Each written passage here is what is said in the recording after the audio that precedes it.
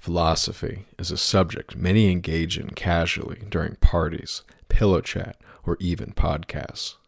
But philosophy as a discipline is a field reserved for those serious or fortunate enough to have the time to dedicate to it. Usually concerning the more fundamental questions of existence and society, in the most basic sense, philosophy is leading an examined life. In the case of Plato, questions of good governance for the good of the people, if not by the people, make him one of the more controversial figures in the modern era. Yet his legacy and the critical questions of how best to rule one's society have yet to be convincingly countered by his critics.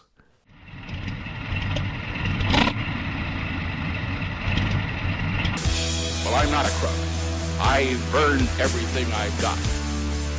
Military-industrial complex. A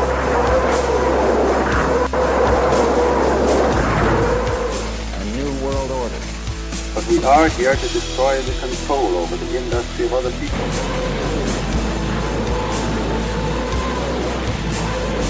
I did not trade arms for hostages. It's been time,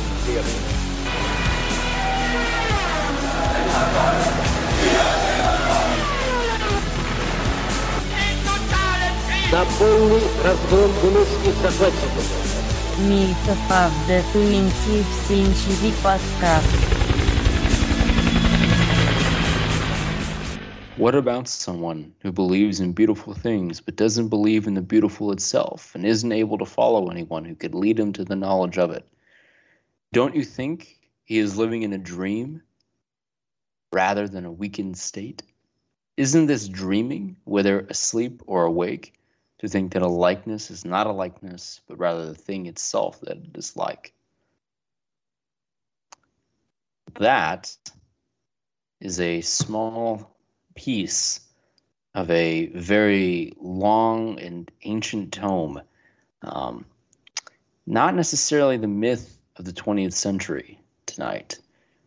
Myth of the ancient world, perhaps. The world of gods and kings and dead heroes and old wars. Of course, that is a quote from The Republic by Plato, which is the subject of our show tonight. A nice reprieve from the boring and insane events often of today and certainly the 20th century. So tonight I'm joined by Nick Mason and Adam Smith to talk about this book. I am Nicoloclus, and Adam will be Adamicus.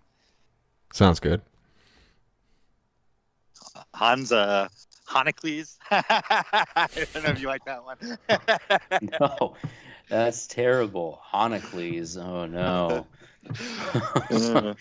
Honoclitus. Honoclitus. There you go. It's close to Heraclitus. It's close, almost. I think before we get started, we do have an announcement to make. Unfortunately, Hank can't join us today, but Hank is still around. However, we are unfortunately going to have to go to, for the time being at least, probably 2 releases of the program a month, just due to scheduling conflicts and things going on in people's lives. But we do have content lined up, and we hope it will be good content. We plan also to maybe have some more guests on the program, fix it up a little bit. But I don't know, you could think we're entering another season of the program. I don't know how many seasons we're on at this point. But this is, hopefully it will not be a clip show. We are on our 5th, well, actually, technically going into our 6th season. We've been doing this for quite some time. So I think we've all earned a break. And everybody who has stuck with us, we all appreciate it. We just, we recognize politics is very interesting, but unless you've got $1 billion, you're not really going to be part of the actual conversation. So we're just sort of on the sidelines here, taking stock in really what this is all about. And some of that is just recognizing that we need to live our lives. And I think in doing so, we become, I think, more, not just, maybe not credible, but a little bit more authentic in our perspectives on this. Because I know a lot of people who have stuck with this, and all the respect to them, but they do it almost full time to the expense of everything else. And I think you often forget really what we're doing this for, is really just to kind of navigate this mess that the society finds itself in. And we need to deal with it. We can't just complain about it. So I think we do that a little bit more, and then we have some perspective to share, hopefully. And at least that's how I feel. But I'd like to comment on that further, actually, because I think it's relevant to what I wanted to do with today's episode. Nominally, we're going to be discussing Plato, but it's because Hans suggested that Hans wanted to talk about philosophy. And I figured that we might as well, if this is going to be something maybe we do occasionally, or have, at the very least, have a episode, we should probably start at the beginning as far as it relates to the content of this program. And I think that, put another way, we'll try to make this somewhat introspective episode, because we are not political operatives or anything like that. We don't do this for a living. We do this, we can each, I guess, talk about the reasons we bothered to do this at all, if that's something that interests you to talk about. But it's a process. We're not by any means experts on any given thing, really. I mean, some of us know more about some things than others, and it's really a learning process. And we're in real time living and learning and posting on the internet, essentially. It's what we're doing. And I think really for myself, at least, I just have a need to do this, because a lot of the people you end up interacting with in life, especially as you get older, aren't necessarily interested in ideas. They're interested in very superficial things. I mean, we live, well, to quote the master, essentially in a city of pigs. And it's, in many respects, nothing new. However, as we get further away from the golden years of our civilization, it's become more pervasive. And I think that to speak more to that, we would also like to branch out as well. And I think this is an example of it. One of my favorite shows that we did, I think the last 6 months, was actually just a show on Beowulf, and in the Anglo-Saxon mythological world. Which was a broader discussion on the English people and Christianity. And that is a topic of history. And I think that in many ways, there's still plenty of content to do regarding the 20th century or the 21st century. But there's so much more out there as well. And I think that this might be a foray into that as well.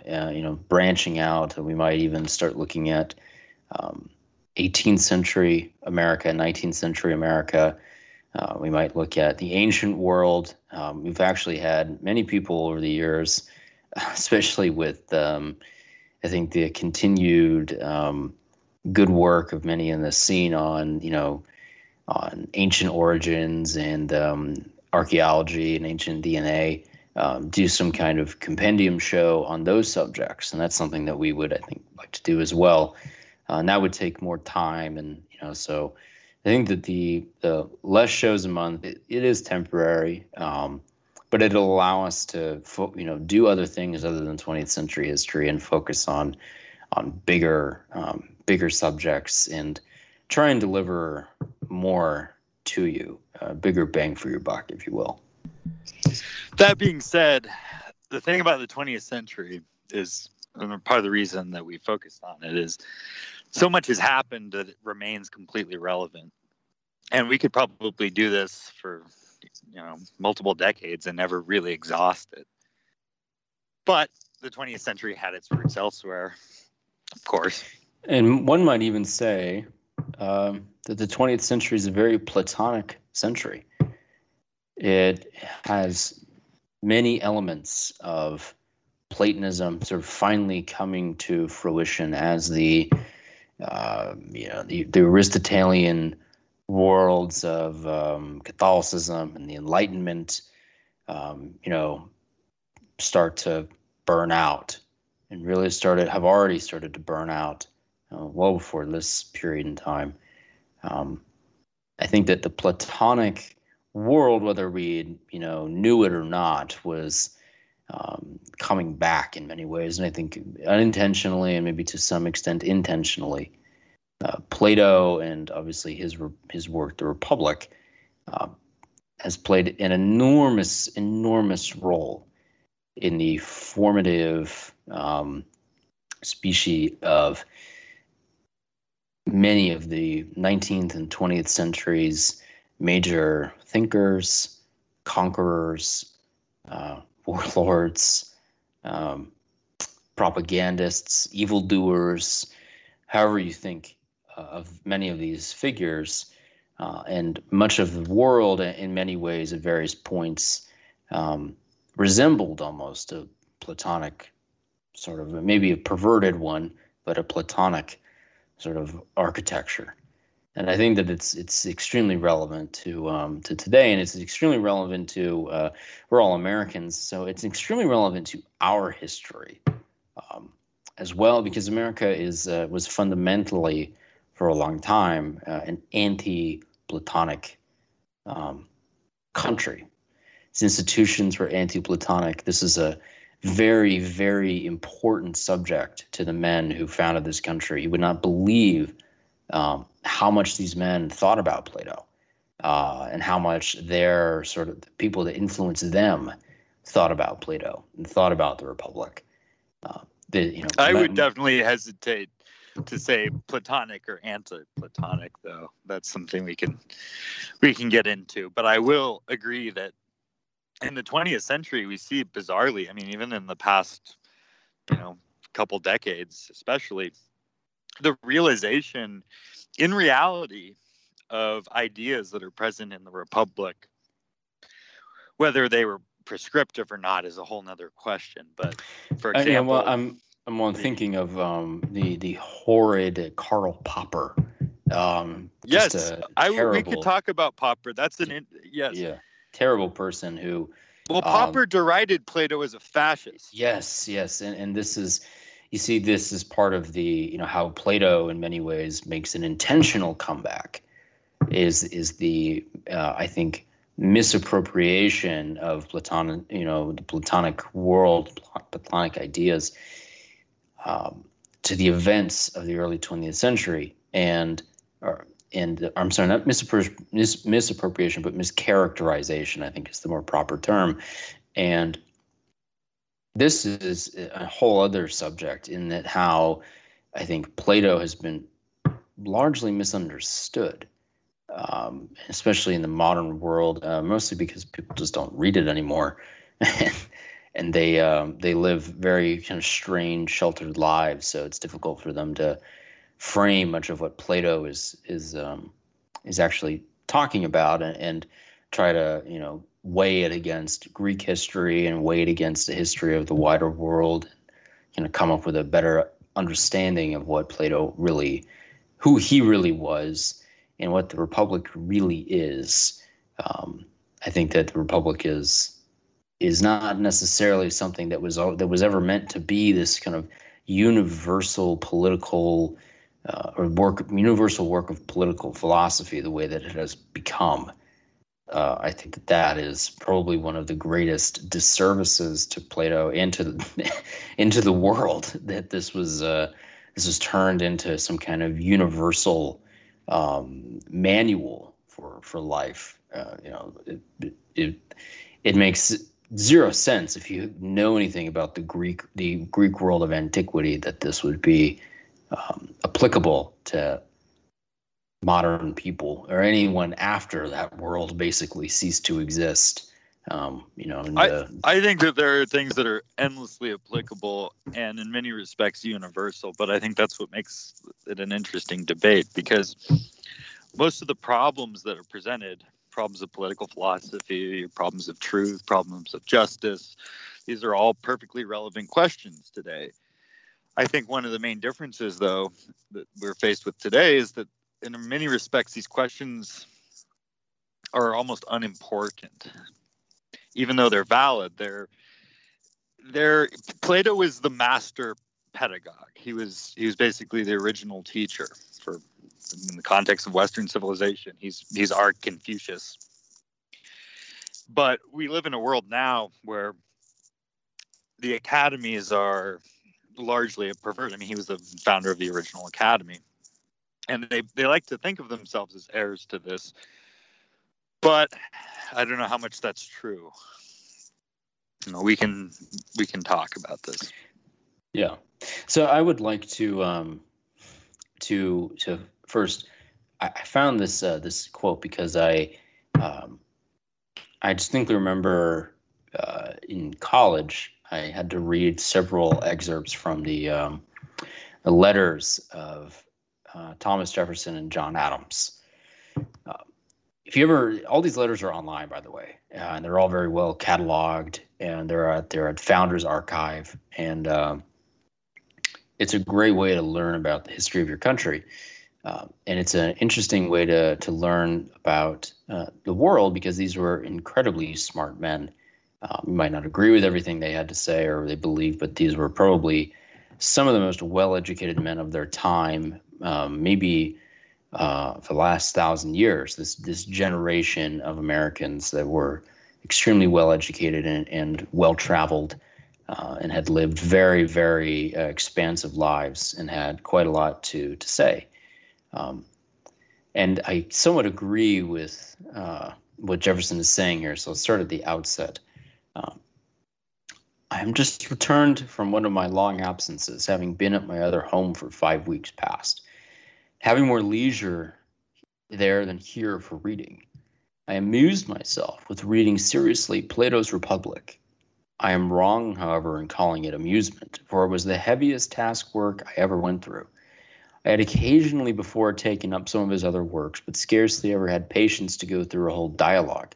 While wading through the whimsies, the puerilities, the unintelligible jargon of this work, I laid it down often to ask myself how it could have been that the world should have gone so long consented to give reputation to such nonsense as this. How the so distant Christian world indeed should have done it is a piece of historical curiosity, but how could the Roman consent to do it? Particularly, how could Cicero bestow such eulogies on Plato? Although Cicero did not wield the dense logic of the Demosthenes, yet he was able, learned, laborious, practiced in the business of the world, and honest. He could not be the dupe of mere style, which he himself was the first master in the world. With the moderns, I think it is rather a matter of fashion and authority.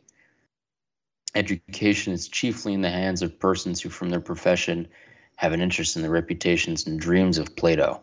They give the tone while at school, and few in their after years have occasion to revise their college opinions. But fashion and authority apart, and bringing Plato to the test of reason, take from him his sophisms, futilities, and incomprehensibilities, and what remains. In truth, he is one of the race of genuine sophists, who has escaped the oblivion of his brethren, first by the elegance of his diction, but chiefly by the adoption and incorporation of his whimsies into the body of artificial Christianity. His foggy mind is forever presenting the semblances of objects which, have seen through a mist, can be defined either in form or dimension. Yet this, which should have consigned him to early oblivion, really procured him immortality of fame and reverence. That's a funny quote. That's a really funny quote. I like that because it shows you, I think the overarching theme here is how little is new under the sun. At least that's my impression when I go back and read Plato. And it's funny that the early American Jefferson reaction is actually very similar to even the modern college student. It's like, oh yeah, had to read a few chapters of this, put it away, never look back on it. But I was vaguely horrified by it. Well, he does have a good point that it's like he basically regards Plato as a plaything of the sophisticati, the academic elite. which is ironic because that is ultimately, I think, part of Plato's work, The Republic, is the creation of said elite. Yes. So I don't know why Jefferson would find it so, maybe he didn't find it that shocking that the kind of people that were created, or that Plato thought ought to be created, would then find a great deal of comfort in Plato, because it's sort of, I guess, justifying their existence in some kind of way. But he goes on. Go ahead. We should add. I mean, we're not going to be able to give any kind of exhaustive. We're far.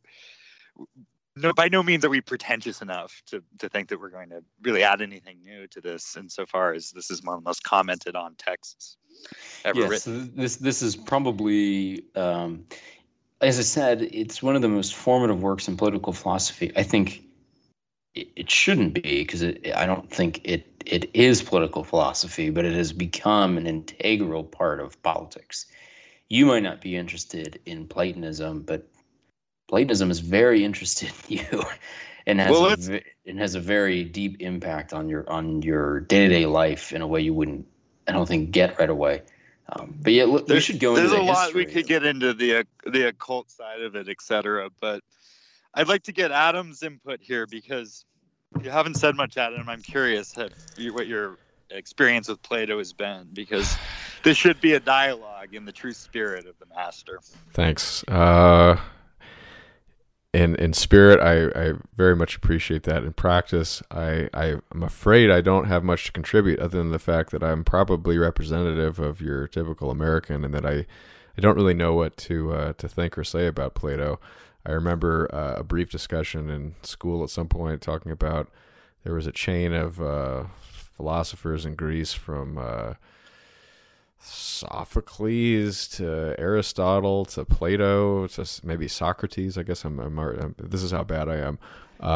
And right. Plato Sophocles, was, of course, was a playwright. He was another guy. Please yeah. continue. So it's Socrates, not Sophocles. Socrates, Aristotle, and Plato. The order, I don't know. One of them was a teacher of the other guy, and then one of them was into dictatorships. The other guy was into democracy or something like that. I mean, this is how old my knowledge is. It's like 20 years old from school. Yeah. So that's really funny. Yeah. Yeah. Well, who is the one who is into democracy? I don't remember. Probably not Plato. Or am I wrong on that? That would be correct. Okay. There's one thing we can say about Plato, in that he did, in fact, he allows for very little good arguments to be presented on behalf of democracy. But Socrates was, of course, his teacher, and the democracy is the one that killed Socrates. Right. Yeah, Yes. the hemlock. I know the painting. It's a good painting. Now, whether or not that was a good idea is another question. But It was a great idea. So I actually wanted Edgy to take. delve a little into the history of Plato, because I feel as though, as Adam was saying, many people might have heard of the Republic and might have read some of it for school, but they might not even understand the life of Plato. And I was thinking about this before we hopped on. The life of Plato and the world in which he lived is fundamental to understanding what the Republic is really about. What the Republic is really about is not just how to build a republic, which I think is one of the biggest misconceptions, even by people who've read the whole thing cover to cover. It is about providing cohesiveness and providing a sense of justice for you to then implement that justice. But why would Plato be so concerned with the subjects of cohesiveness in the Greek world and the sense of justice? Well, Plato lived a very, very storied life. And the man lived to be about 80 years old, which in his time was excessively long. So he was incredibly wise. He was a war veteran. He was a traveler. He was born into a wealthy family, but he lived a wide variety of lifestyles over his years. He was intimately familiar with the Greek world, and the 5th century BC, the Greek world is expansive. You have to think this is the height of Greek power. This is the height of pre-Christian Greek culture. The Greeks are masters of engineering, they're masters of trade, masters of philosophy, masters of linguistics. They have extensive territory and extensive networks all over the Mediterranean. The Greeks were some of the first to venture all the way to the British Isles, and some of the first to venture around parts of Africa, to venture into the Black Sea, to set up colonies on the Black Sea, to consort with nearly every kind of people that inhabited the ancient world. Scythian, Thracian, Gaul, Italian, Egyptian, all of them. Now, the Greeks were probably the most worldly people, and they had all very, expansive lives. This was their golden age. And they were, sort of at the precipice of an immense amount of knowledge, the same way that many of the founding fathers were in the late 18th century. They were at the golden age of England, the golden age of the British Empire, and they were, through that they were bestowed upon themselves these great institutions and this great way of life that kind of produced them. But as I said, Plato was a war veteran. He fought in war, even though he was from a wealthy family, and he was in war for 5 years of his life, so he didn't just serve briefly. Now, what's interesting about Plato is that he actually fought in a very well-known war, potentially one of the most well-known wars in Western history or of all time, and that is the Peloponnesian War. If you are interested in a work of the Greeks that is not philosophy, that's not flowery, that is military history, arguably the first real military history, I would read the Peloponnesian War by Thucydides, because it charts a brutal, nearly 30-year-long conflict that really has had an immeasurable impact upon the world of today, and certainly upon Plato. The Peloponnesian War, very simply, was the Greek Civil War. It was a war between various factions within the wider Greek world, and it took place outside of the Peloponnese. It took place outside of the Greek mainland as a whole. It was fought in the islands. It was fought in the Italian peninsula. It was fought in the Black Sea. It was fought off the coast of North Africa. It was fought in Anatolia. It was fought everywhere. This was a sort of a proto-world war, if you want to think about that. But it was Greek against Greek. And the two main factions, as some might know, were the Athenians and the Spartans, or the Lacedaemonians, as they were often called. This is where we get our word laconic, by the way, I believe, is that, speaking in a laconic sense, or you're, almost like a Clint Eastwood style of posture, very brief and dour and kind of a restrained brute. The Spartans were sort of the preeminent military empire, and all of this takes place in the aftermath of the chaos of the attempted Persian invasions, of the many wars that the Greeks had fought all over the Mediterranean. So it's, maybe almost 100 years of accumulated chaos before Plato's life and during his formative years. And it all kind of crescendos with the defeat of the Athenians, the defeat of the Delian League, and in many ways the end of the first, major Athenian democracy. And one of the nails in the coffin, ironically, of the Greek Golden Age was just the immense fallout of the Peloponnesian War. So Plato grows up during this. He serves in this war, and when he returns, he has a very curious encounter with members of his family. And members of his family, as I said, were very rich. They were powerful within Athens. They were powerful in other parts of Greece as well. Plato was a a well-connected man. And he was connected also to members of basically what was the coup of the oligarchs. Yes. So Plato was a part of a group of families that were part of what was often called, I think, the oligarchic revolution. Another term is the 30 Tyrants.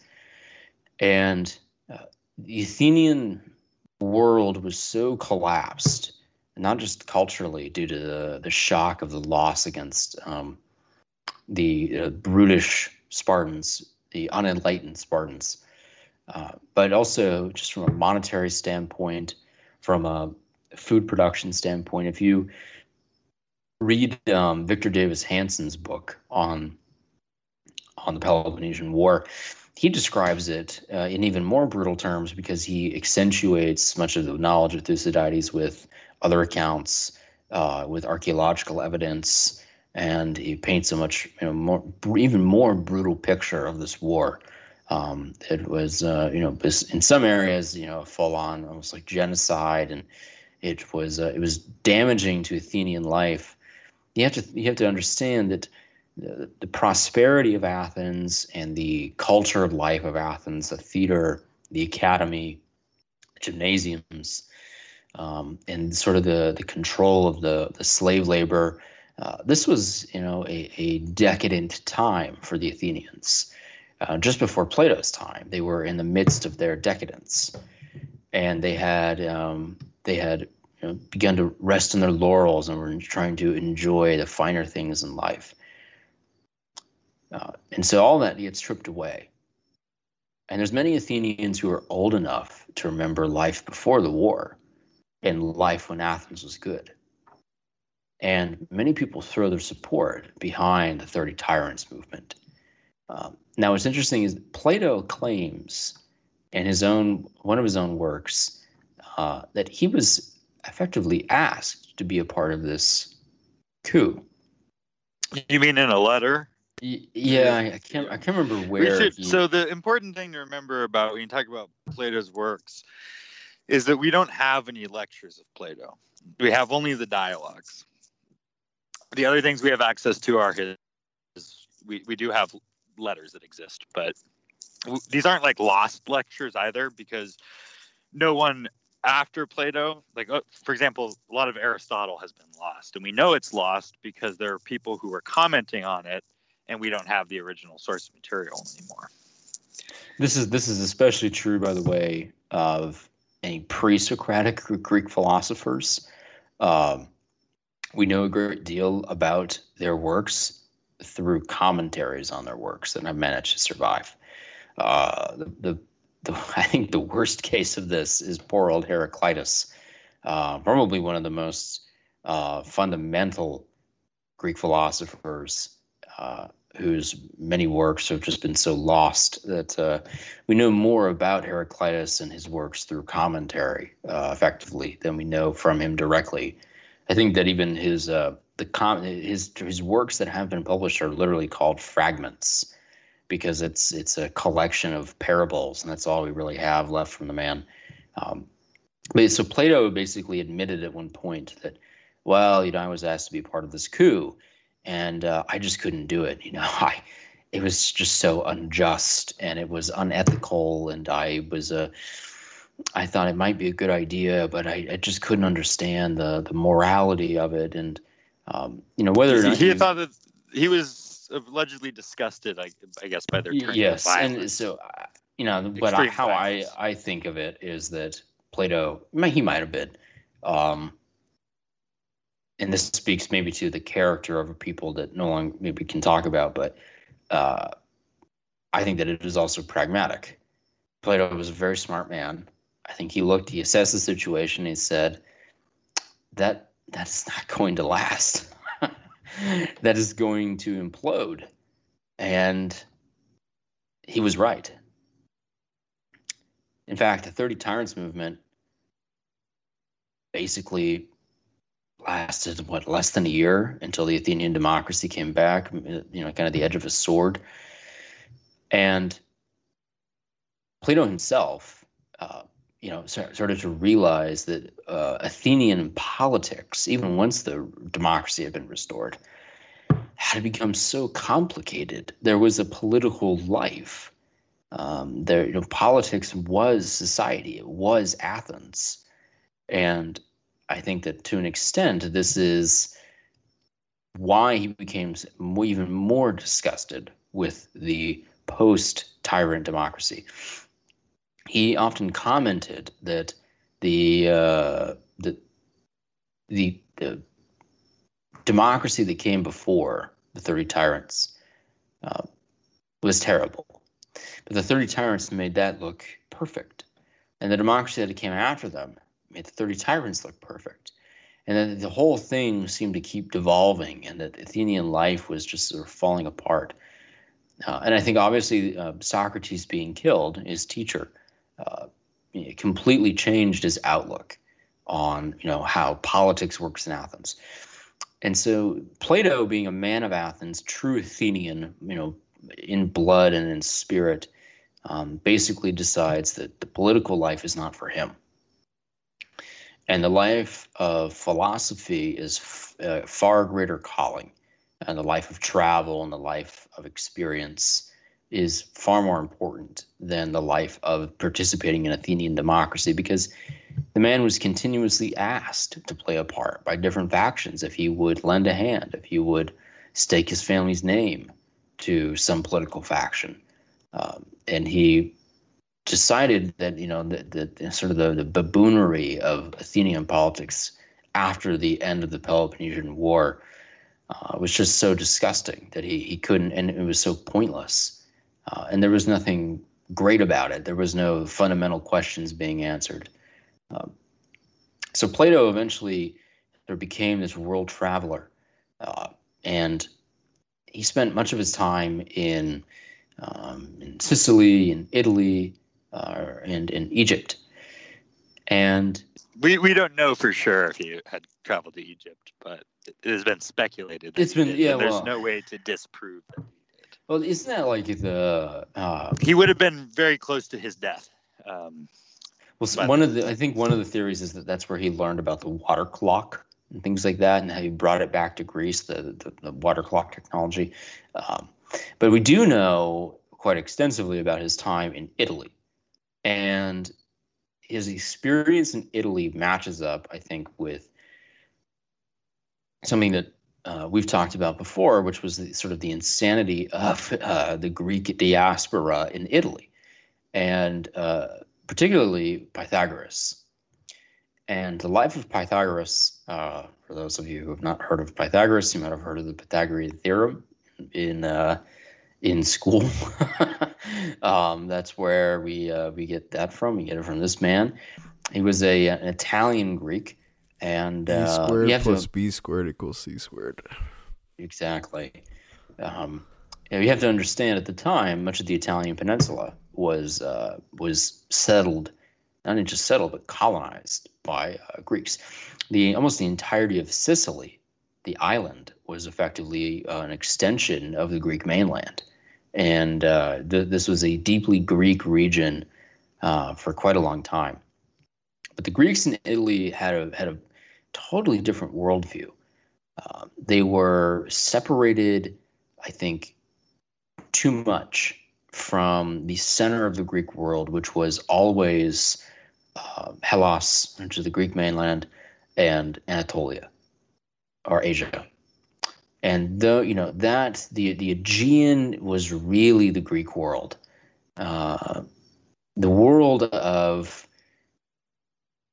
Italy for the Greeks was always very bizarre. It was full of political subterfuge, sex cults, and Pythagoras. And Pythagoras was the man who was deeply invested in mathematics, but more importantly, Pythagoras was a man in Sicily that Plato attempted to enact some of his ideas. And Syracuse, later on in his life, with Dionysius, ended up being another one of these strange forays. he would see Italian. him murdered shortly before his death. Yeah.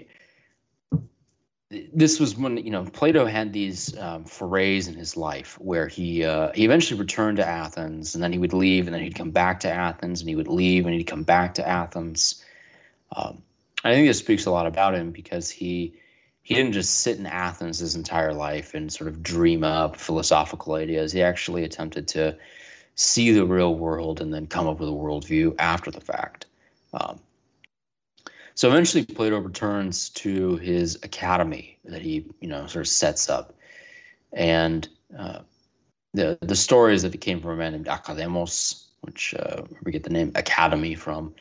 And this was effectively Plato attempting to sort of formalize an institution that Socrates had envisioned. And in many ways, it was formalizing a Greek custom. Plato was, truly a man of Greece, and I think one of his tasks in life, and you see this in the Republic, is codifying and formalizing what it meant to be Greek, what it meant to come from this lineage and from this region of the world. The academy or a teaching center or a teacher. These are hugely important parts of Greek life, going back hundreds and hundreds of years to the pre-Socratics and even beyond that. The Greeks were deeply, deeply obsessed with knowledge. And they were obsessed with the concept of being taught and learning to write and learning to understand the world. It was just something that drove them immensely. Part of their mythology revolved around the quest for knowledge. Part of their mythology in the Homeric epic or epics revolves around the quest for adventure and their quest to learn new things about the world. So this is just a huge part of the Greek character that I think Plato... I think it's interesting that when we think about the academy, we tend to think about it as a Platonic form. Yes. In that it's in our minds, I think we have this idea that it was the perfect form of this in so much purity. I mean, when you think of the old Hellenic world, I at least can't help but think of youth. It's it's associated, at least in my mind, that way. It's a very young form, a very young form of being in life. I mean, there's so much potential for discovery that civilization had not grown old yet, which is what I think of when I think of, say, the Middle Ages. Mm-hmm. And after. I think of a civilization that has grown old, especially now. And now it's interesting, too, that we have all these forms, all these words. You talk about democracy or tyranny, Republican forms. These are things that are still with us. And it's almost like we ape it, even though the meaning has been lost. Kind of like a cargo cult almost. Yeah. And the Greeks are by this point, the Greeks are an immensely old people, but they're still full of youthful vitality. There's all the subjects of the Mycenaean Greeks, the Dorian invasions, the subject of who the Greeks really are, their formation. There's some papers and studies released not too long ago that are very interesting about the genetic and prehistorical origins of the Greeks, almost near mythological origins these people have. And their history is deeply entrenched by this point Plato has come along. You can argue that the Greek identity has been somewhat stable, and the Greek people have been somewhat stable by this point that Plato was writing the Republic for over 1,000 years. They've been an immense part of that peninsula of the Aegean. They've been an immense part of the lower Balkans and parts of the Eastern Mediterranean. So they are at this stage a very, very old people, but they're full of adventure. They're full of a quest for knowledge. There's sort of a momentum that just won't stop them. And by this point, they're at their peak. Yes, they're fighting this immense sort of stupid civil war, and they're killing each other in huge numbers and slowly destroying their civilization. But even still, they are in charge of one of the most important regions on the planet. They have one of the most advanced civilizations at the time, out of anyone up to that time. And they have achieved such a level of civilization that this is what they are concerned with.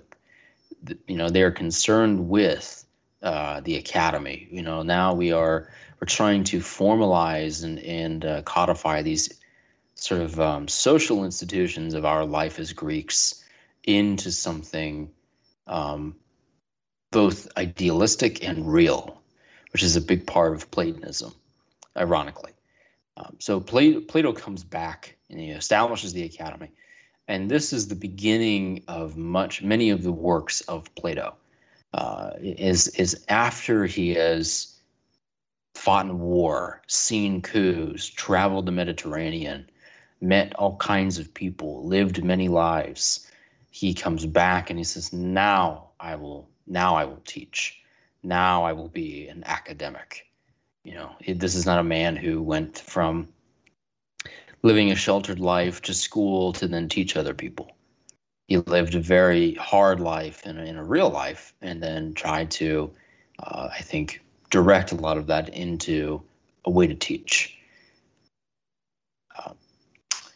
And so part of ultimately the academy itself does tie into many of the subjects of the Republic, which is that a huge part of the Republic, and I think we'll start to get into this. Why is it regarded as this fascist by some, communistic by others, communalistic by others, totalitarian by some? Why does it have these connotations?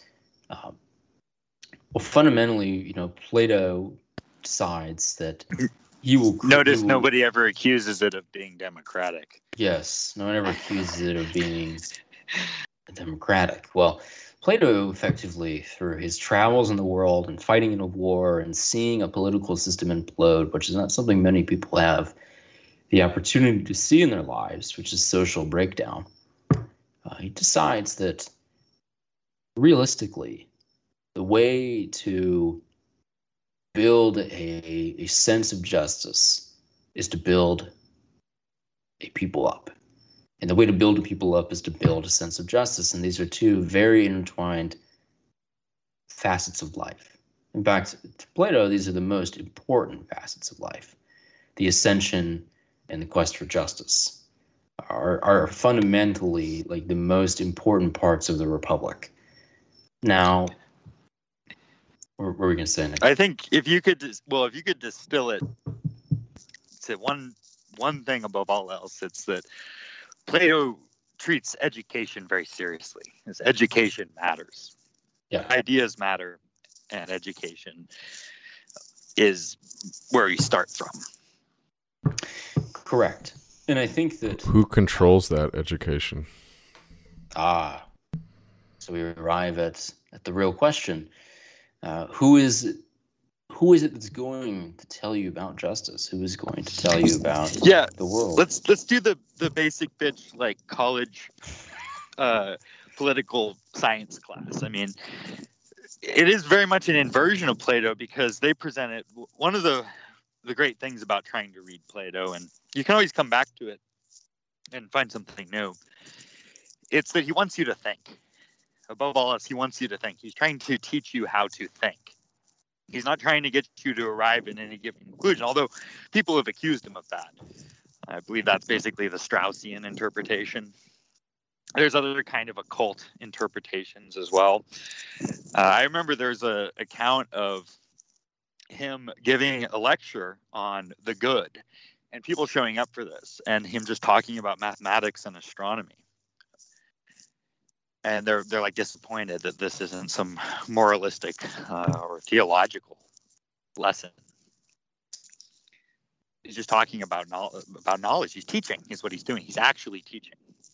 And I think that it's always very cynical from the modern perspective, because, in a college, in the academy of today, they want you to come to certain conclusions. And for example, democracy is one of those conclusions as the highest form of social organization. But they can never really give a very good argument for it, because I don't think there is a very good argument for it. I mean, I remember what I would always hear was that it was good because it allowed for people to participate or something like this, right? The one I've heard is democracies don't go to war with each other. I don't know if I agree with this, but that's a funny one, because that's just the 20th century disproves that one very clearly. On a scale of numbers, I mean, you have to cite the wars where two democracies with each other, are fighting. Or democracies don't go to war? They go to war for sure. They war? Sure as hell go to war. But do they go to war with each other? That's the question. So it's like, the end of history, you must be democratic in order to avoid getting bombed. That's like the argument. And so if you're democratic, we won't bomb you. I mean, you could look at it different ways, right? But the sort of expected conclusion, and this is the whole irony of like the academic process, is that they're teaching you correct answers, not the thought process is that you're supposed to be democratic because democracies are nice and they don't hurt people. And they usually make the argument along the lines of something about rightly understood interests, and that democracies allow the people to pursue their rightly understood interests. And it becomes tautological in the sense that you're going to always ask, well, how do they know what that is? Well, it's a product of education. It's a very self-serving answer to hear that in a college, right? That if you come out of this academy and you participate in the democratic system, you will be doing it in your correct interests because you were just informed of your correct interests. It's almost like they always present it as they will admit that the ideas are going to be coming from them, and in a certain sense, they're coming back to Plato. Well, and like I said, he's been called many things, and a lot of things have been attributed to Plato that maybe it's not fair to do. I think what he presents is an approach to thinking, so that you can do it. It's been postulated that there's some sort of occult secret teaching. You see a lot of that, right? And like secret histories, the idea that there's going to be a different education for the elite. And it's interesting with Plato because he suggests this, right? He suggests, for example, that the guardian class be removed from the masses in this way and basically be given a special education. He also admits one thing that makes Plato a little tricky is I shouldn't say admits, but he in the work puts out there the possible value in lies. Certainly admits, or we can say they widely come to the conclusion of the power of myths and power of lies. I mean, this is why the poets are dangerous, right? So it's always difficult to try to say, well, what does Plato mean by this? I don't think it's really the point.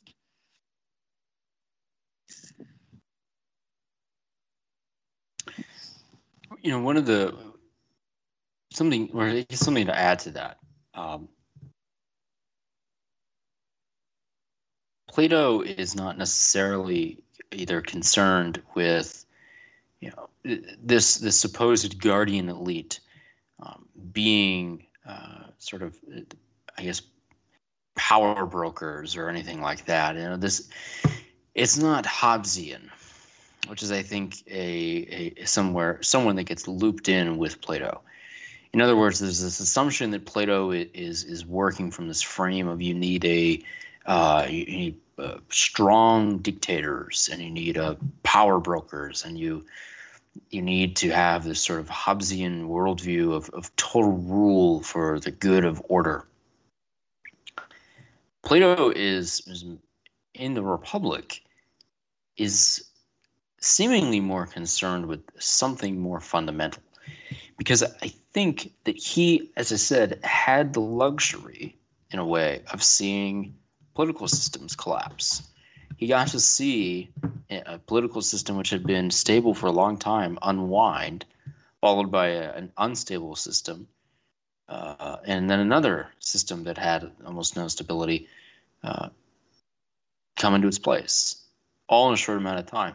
So he was able to understand that you can worry about the power broker and rule by authority or rule by whatever, but this is trivial. This is minutia. What you're really attempting to do is approach, as he would on many subjects, particularly in his works like the Timaeus, is something more of a Platonic form. And he's dealing with the Platonic ideals of both a city and a soul, an individual. Now, these are sort of the tripartite elements, I suppose you could say, of the Republic. Justice being more of a universal force in acting between all of them and underneath them and over them. Almost like a sort of the gravity that binds all these three things together. But the city, the soul, and the individual are much more important to Plato. And so he's not concerned with having the guardians be these sort of strongmen. He's concerned with them being the most educated enough and the most worldly enough to understand the fundamental nature of a city and of a soul. And that the soul of a city is, especially in Plato's time, he believed, was the collective souls of its inhabitants and the sense of justice that animated them. He was, viewing these as almost physical forces, interplaying with one another. And much of the Republic deals with how you're studying these quasi-physical forces, metaphysical forces that are, they're not just ideals, they're not just subjects of discussion, they're very, very real to Plato.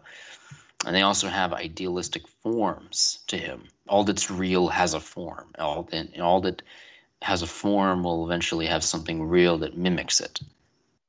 And this is an immense part of Platonism in general. And this is how it kind of feeds into the Republic. So the guardians, I think something Adam was asking earlier, who's in charge of the education and all this sort of stuff. Well, these are the guardians and the sophisticated and the people who are educated in a specific way to then create the conditions for ensuring that education remains the most pure, formalized version of the pre-existing, Greek social institutions of education, which is almost a uniquely Greek institution. We think of it as sort of a commonplace facet of life around the world today. But in the world of that time, this was an anomaly. This is an immense anomaly. This is an anomaly that even a small proportion of the population was considered educated. And this was an expected part of life for some people. Go ahead. Well, okay. So these are definitely the questions worth asking. I mean, Adam, you asked specifically, who does the educating? Was that your question? Yes, I suppose it can extend to whom should be educated. This comes to my mind quite strongly because I've recently heard the argument that public education is a public good. And I think under the right circumstances, one might agree with that, but under different circumstances, one might disagree with that. And it's sort of depending on a lot of your point of view. Obviously, there's a lot of politics now, probably always has been, but I think especially in the past 10 years in public education for children, pushing certain agendas. And many people feel like they don't have a choice other than to homeschool at this point because their children are being indoctrinated on things that really don't serve them. And obviously this is not what parents want. They want the system to give their children some sort of value, and the system as a whole wants the people to be valuable to it.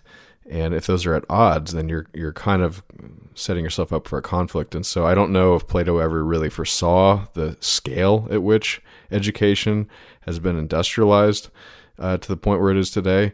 But he must have come across with this issue as to whose education, what is the education, who determines that, and all these things. I don't think it's as simple as stating a priori that it's obvious that education is a public good. I don't agree with that. I think it depends on what is being taught, if you agree with it or not.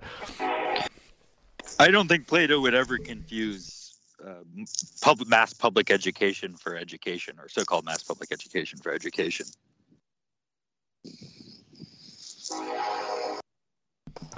Well, Plato did believe necessarily in mass education. Now, this is in a different scope. You have to again transport yourself to the world of 4th century BC Athens, and you have to understand this is the actual Athenians are a tight-knit population. Everyone knows each other. Everyone knows their role in life. It's a very actually, by this point, a very rigid society. There's not a lot of mobility or anything like that. There's a recognition that everyone has their place.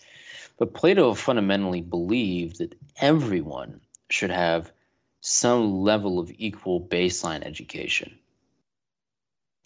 And in fact, education was in his mind a perfect system, because you could at least impart a sense of justice, a sense of intelligence, on ethics, fundamental questions of physics and metaphysics and all these sorts of things onto everyone. And you could also easily determine, in many cases, those who excelled, because you would be able to see that they were excelling. So you educated everyone, and you find a way to quickly determine who is above average intelligence. And you were then able to start filtering those people, and you're eventually able to distill a very select group just through the system you've constructed. And that select group is the group that you are looking for in terms of your societal management, and not just societal management, but societal leadership. And Plato is much more focused on education as a means of achieving leadership rather than education as a means of achieving management of a thing or management of a group of people, much of the way we think that we learn, that we are taught now. You're prepared for a job. You're prepared for to go be the cog in the machine, that sort of mentality. Well, Plato was sort of postulating in his Callipolis, this imaginary city. He's postulating this notion of I don't want people to just learn how to manage, or I don't want people to necessarily learn how to get along. They're not concerned with these sort of day-to-day minutia of life. They're concerned with providing a baseline for the society that everyone is invested in, and then filtering out the properly. And to Plato, he had a great point that if you have a society that's well educated enough and smart enough and sophisticated enough, at some point you won't need many of these laws. And if you have a society that's, in his mind, dumb, not sophisticated, that doesn't have leadership, the laws don't matter because they're not listened to. So, as I said before, on the subject of education, as with the subject of many other things in the Republic, Plato is looking at these as wider systems. He's really, a lot of it is sort of moral deduction. It's deduction of ethics and morals. But people don't understand that it was maybe the science, the methodology by which he is trying to kind of build a more physical understanding of the systems of his republic, of his sort of imaginary city, and how it both kind of works in practice and kind of works in the real world, and how it ought to work in the idealistic world of forms, the perfect republic. The thing about knowledge can be taught. Specific knowledge can be taught. I can teach you how to do a specific thing. I can teach you a specific mathematic formula. I can teach you what, a given constellation is, et cetera, et cetera. Morality is not the same thing. Morality and ideas about the world, these come more from myth. And this is a big theme. I think that it was interesting. I related earlier the account where somebody was basically like, well, we went to go hear about the good and we basically just got lecture on mathematics. And somewhere else Plato had written, I'm not sure exactly which letter it was in, but he had written something to the effect that incommunicable things are not communicable. And I'm going to communicate. There is no, there's no dogmatic Platonic teaching on necessarily ideology or theology or anything like this. It's an open door as far as that goes, but he presents some interesting things that are very relevant for example, to the 20th century. I mean, you have ideas of collectivism, abortion, eugenics. These are, I think, the first mention in Western history of eugenics as a serious idea was in the Republic. Yeah, this feeds into the insane paranoia around this book. Some of these passages on the eugenics angle. What's interesting too is that part of why Plato is regarded on the subject of education still regarded as this totalitarian figure or apologist for totalitarianism. Plato maintained at several points in some of the mid books. The Republic is separated into multiple books. I think it's some of the books in the middle. He goes into the subject of education and how it ought to work and what it ought to lead to, which is another big part of it. For example, as I said, education is conceived as a systemic approach to solving all these societal problems by Plato. And he fundamentally believed that once you solve those problems, you should allow those who have worked their way through the education system to become the philosopher kings of society, the aristocrats of society, the people who rule with honor and all this sort of stuff. You should allow them to dictate belief, and you should allow them to censor. Censorship should be allowed. People should not be allowed to see or hear certain things. People should not be allowed to believe in certain things. People should be, taught to understand their people, understand their homeland, understand their city, and support it at all costs. So Plato, fundamentally believed that you have human society. There's no changing that. We might be able to augment it. We might be able to improve it, but you're still going to have human society. You have fundamental human impulses. So Plato doesn't ever really attempt to dissuade you from thinking, oh, now that you are sophisticated and you do not need the confines of the law, and that means that you don't need a homeland, you don't need a people, you don't need a city, you don't need a place. And fundamentally, that is Plato's completely against that at multiple points throughout the Republic. He makes it clear that not only should the rulers have a sense of attachment to their homeland, but everyone should. And that this is a natural check on devious, perverse behavior, because Plato probably foresaw that we have a potential problem here that's playing out in the United States and other parts of the Western world right now. Your sophisticated elite, quote unquote, are actively working against the interests of the country. I mean, knowingly, consciously, actively working against the interests of the country. Completely. Yeah, to this point, there's a lot of from the American context, there's a lot of very bizarre contradictions in America. One, you have the American myth of meritocracy. So you have the idea that whoever is the best at the thing, I mean, this is a rationale for capitalism, but whoever's the best at the thing should do the thing, right? May the best man win. But then if you ask them, well, then does that mean that the man who is best at ruling should rule?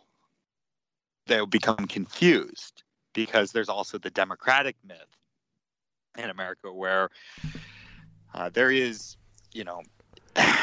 for whatever reason, we don't want a Caesar. We don't want a dictator because we're Americans, goddammit. Well, I think that the most commonly cited example of this strange dichotomy is the corporation, where it's run effectively as a dictatorship, where the strongest, or at least hopefully the wisest man, is in charge. And also the strongest, typically, because business is pretty cutthroat. But when it comes to the government, I think there is some nuanced counterargument to maybe your sort of challenge question, is that, yes, you want to have competition allowing the strongest to gain power, but once they become so powerful, a la Amazon taking over 10% plus of the retail space and growing, there needs to be a counterbalance to that. And that's the sort of argument for antitrust, the argument for democratic involvement of other people. Because once you become so powerful and so, in charge of all the apparatus that can wield power, you can entrench yourself whether you're actually still the strongest or not. And that's, I think, what we've seen throughout history, where there have been maybe a warlord, Genghis Khan or whatever, who is the most capable.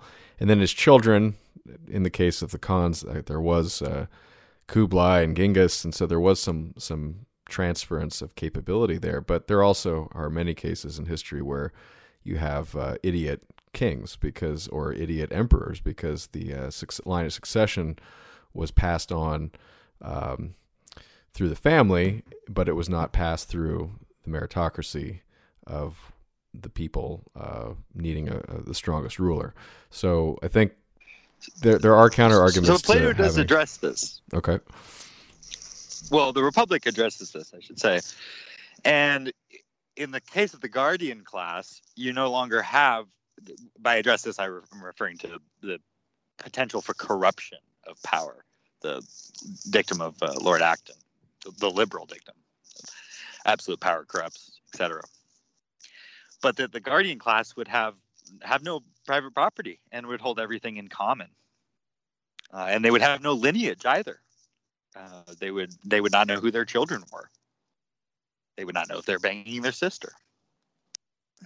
I think I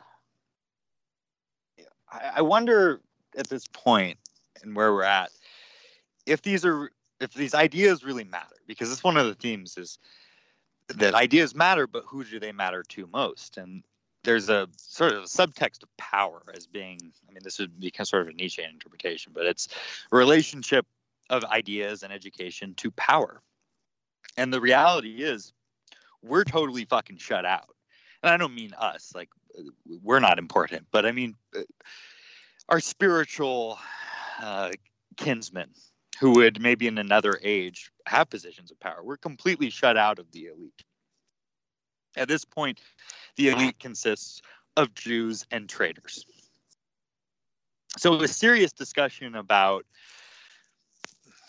justice or an ideal organization of society and the myth of society at this point, how relevant is it? I mean, is there really value anymore in philosophy and reading philosophy and discussing philosophy? Is it, as people would be quick to accuse, a form of just personal, I guess, mental masturbation and satisfaction and just using the mind as an exercise for games. Because if you've been around academic types, I mean, to them it really is sort of just a game at this point, because the trajectory that we're on is going of its own accord. Well, yeah, this conversation and this debate, I think Nick and I have had many times off air, perhaps slightly in ways on air as well. But I think it's a valid question. I mean, I am fascinated by many of the things that Nick is. I, however, I've grown cynical. I'll put it that way, and I've also tried to keep alive some small part of me that does appreciate these things, because I think in a properly run society there would be and should be a place for these ideas. The frustration I run into is that we may know what is right, yet we have no power to implement it, and I'm struggling to find a way to, the how as to how to get to that. And absent that discovery, I need to focus on things that I can actually achieve. And, perhaps there are ways you can structure your life and your community, to what degree you can do that, at least, where these ideas may be applicable. But on a national, let alone international scale, I think we're being a little bit delusional when we expect ourselves to be at the reins. Now, maybe we can be part of a conversation at some level, and at some point in the future, perhaps some of these ideas get passed down.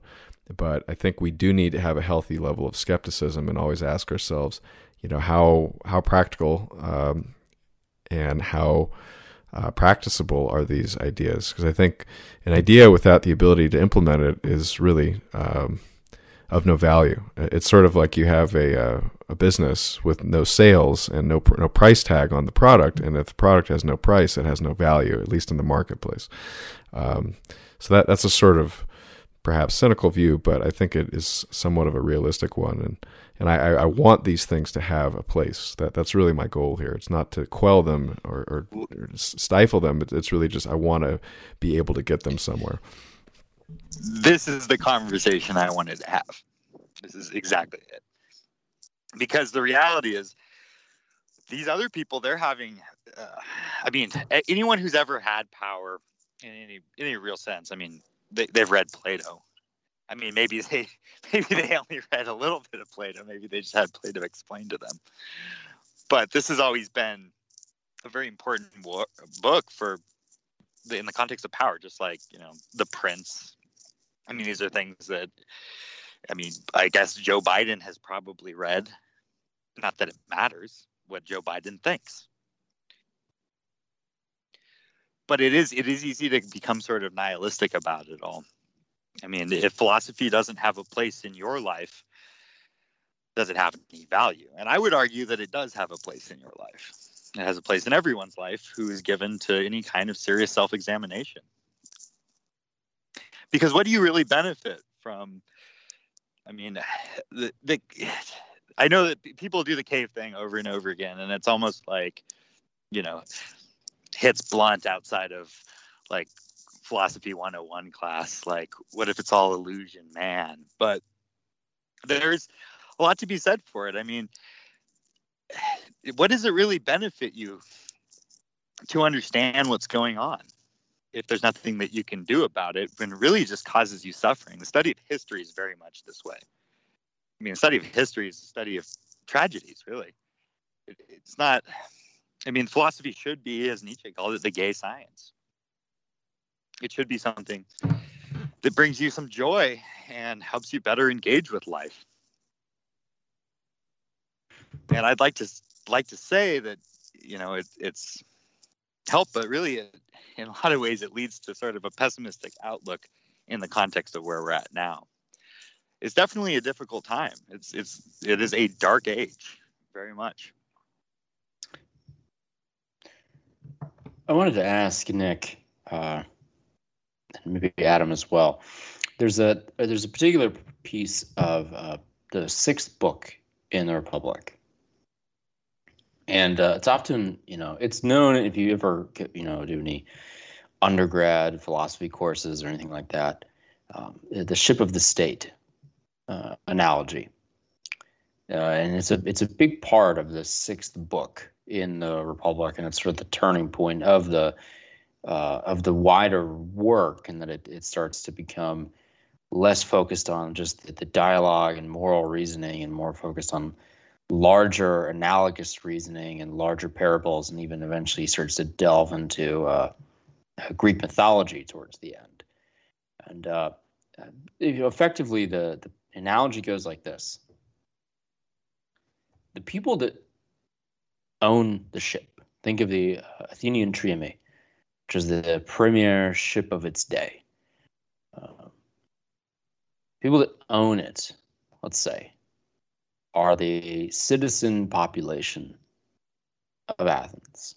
So these are people that can vote. These are people who are regarded as Athenian citizens. They are Athenian almost mostly by blood.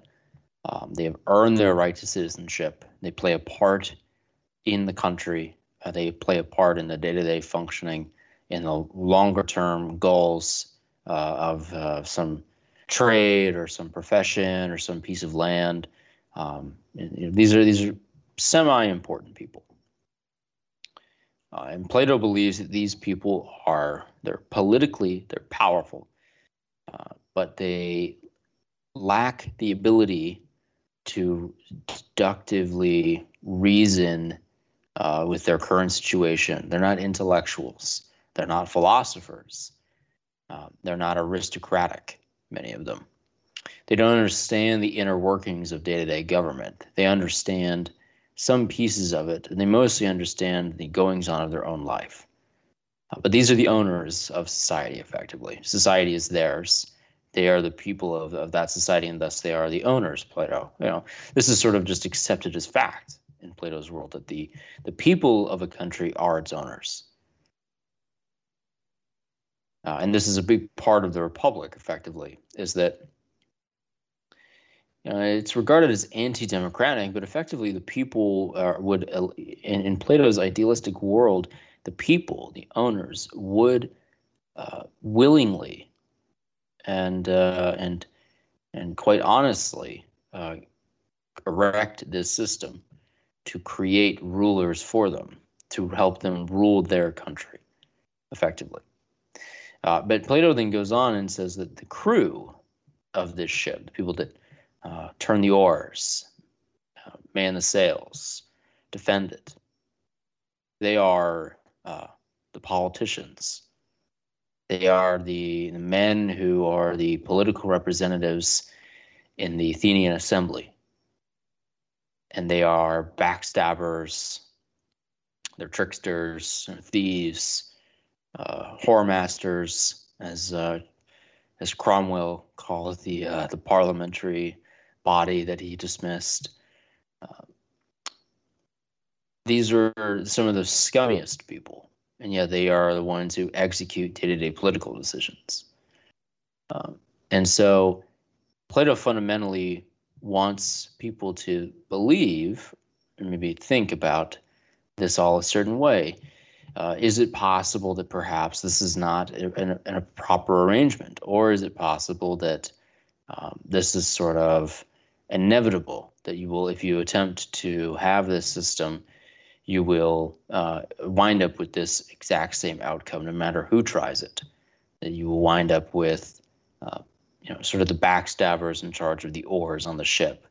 You guys like kind of think that is somewhat accurate, and not even just today, but in general to politics? Well, I think there's always been an issue. I have a very short comment, but I think it's always been an issue that power attracts those that seek power, and that group is not necessarily the group that you want to be holding power. It's sort of, I forget the exact phrase, but you want a reluctant but capable leader.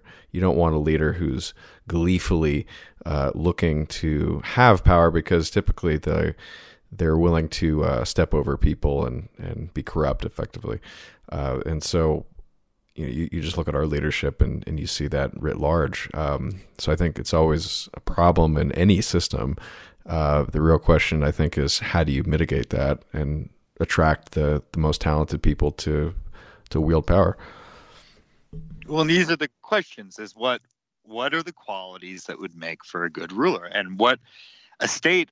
I mean, would not the ideal state be a state that is ruled by the people best fit to rule it? As in, best fit meaning who will achieve the good for the people they're responsible for.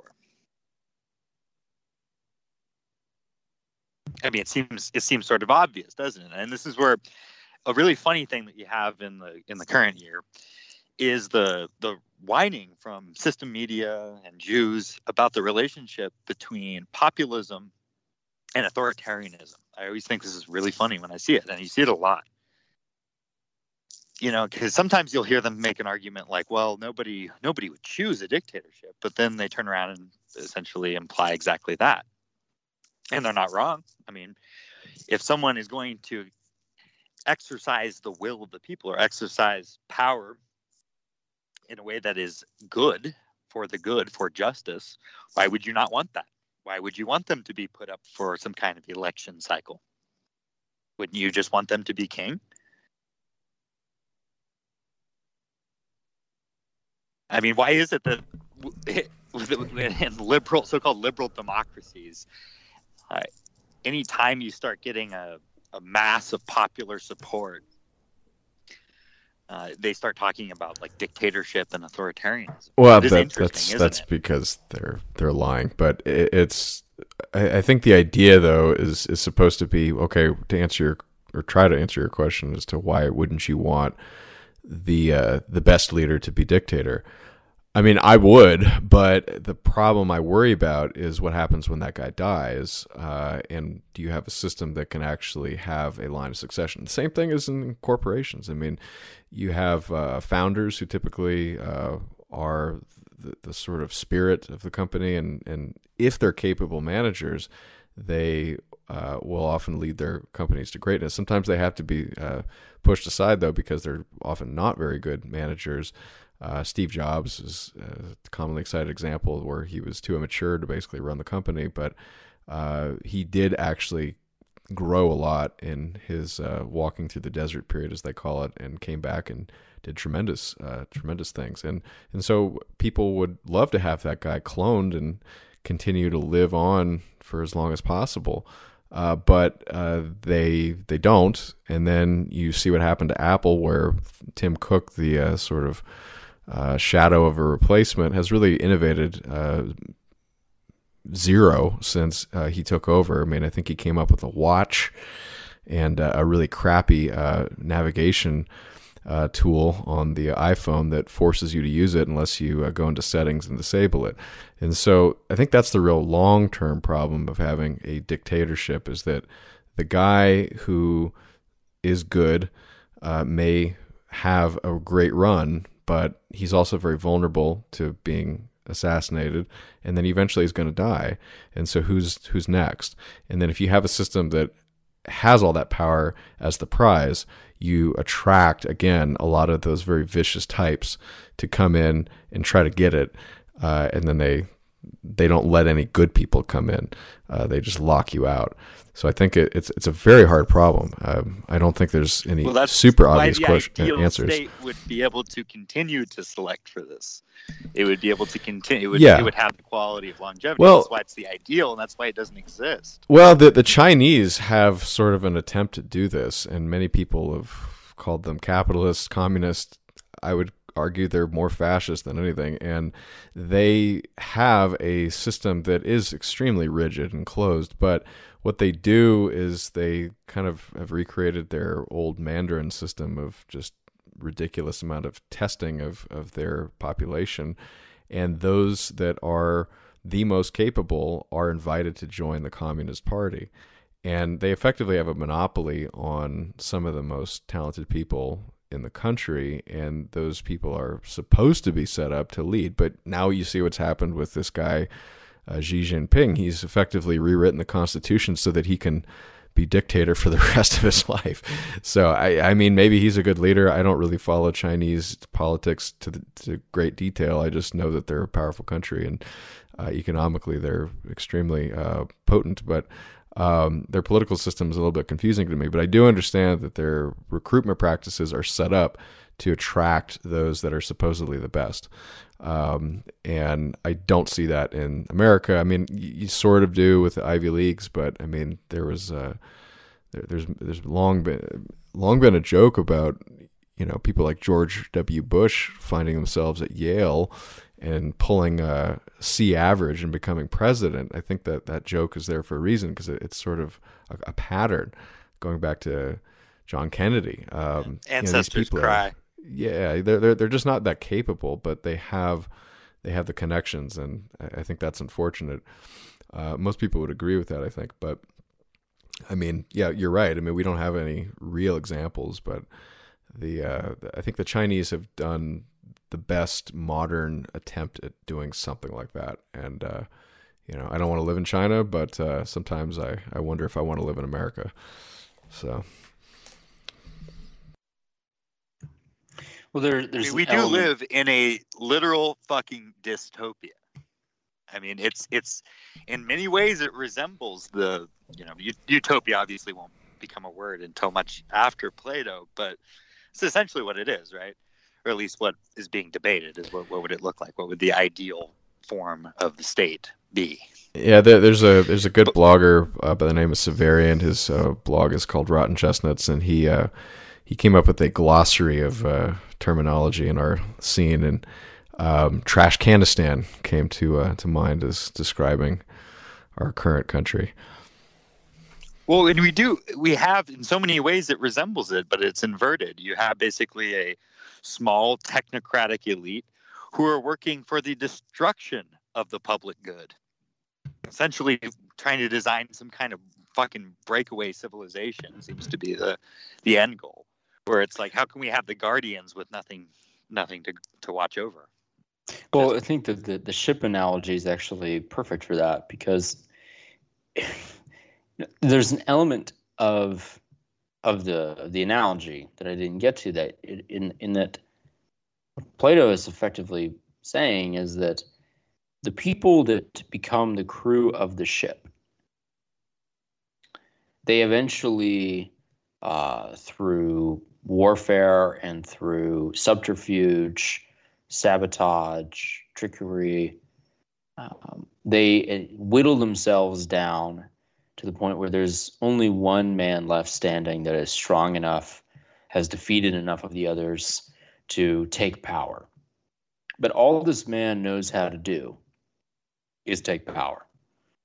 His whole life has been built towards achieving an office, achieving a position, taking power. But he knows nothing else.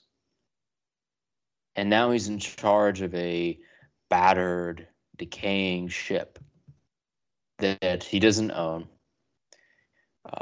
that has been, now is now crewed by people who hate him for having risen over them. And there's a level of immense distrust and dysfunction as the ship rots and fades away, and it breaks away into a new civilization that's almost, sort of a dual civilization. Something that I think has happened in our world, in our country, is that there is another civilization already. There is a breakaway civilization. The civilization of both the American and the transnational elite is a different civilization at this stage.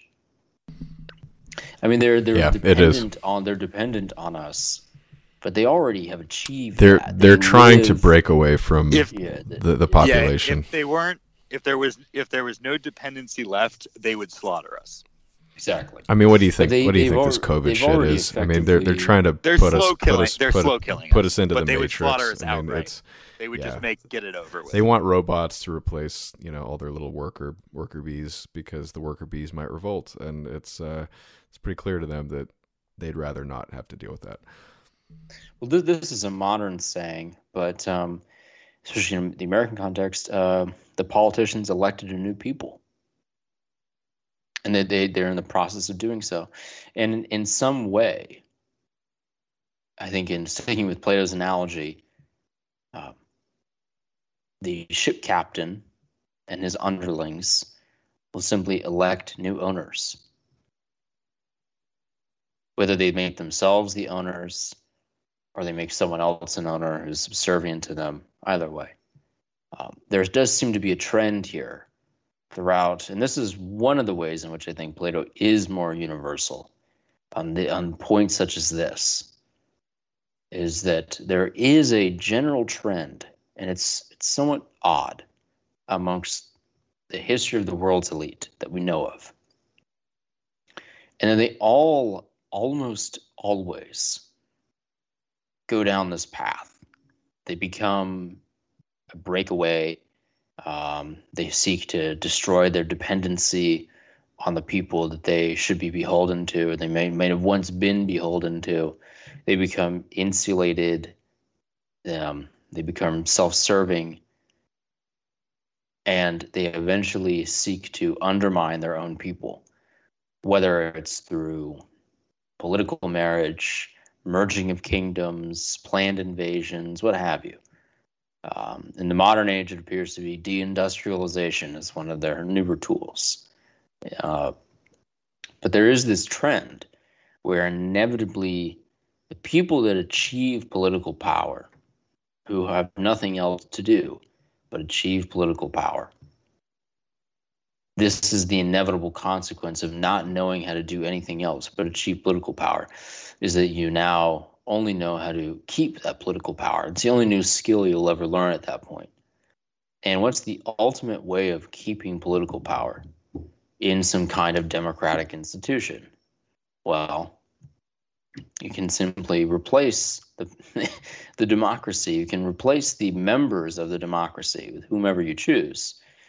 And at that point, your stability as the elite, as the politicians, and so forth is assured for a longer period of time, and you can more easily justify your own existence.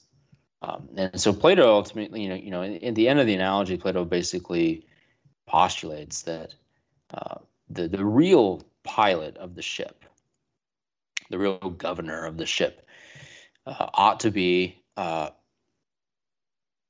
not just someone who is actually skilled in seafaring, but someone who knows everything, someone who has studied the stars, the weather patterns, all the mysteries of life, the mysteries of people, the interactions of people, every detail, large and small.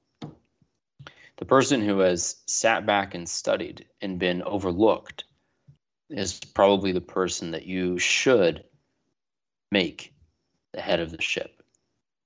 And once he is made the head of the ship, it is his ship to command, and no one else can challenge him.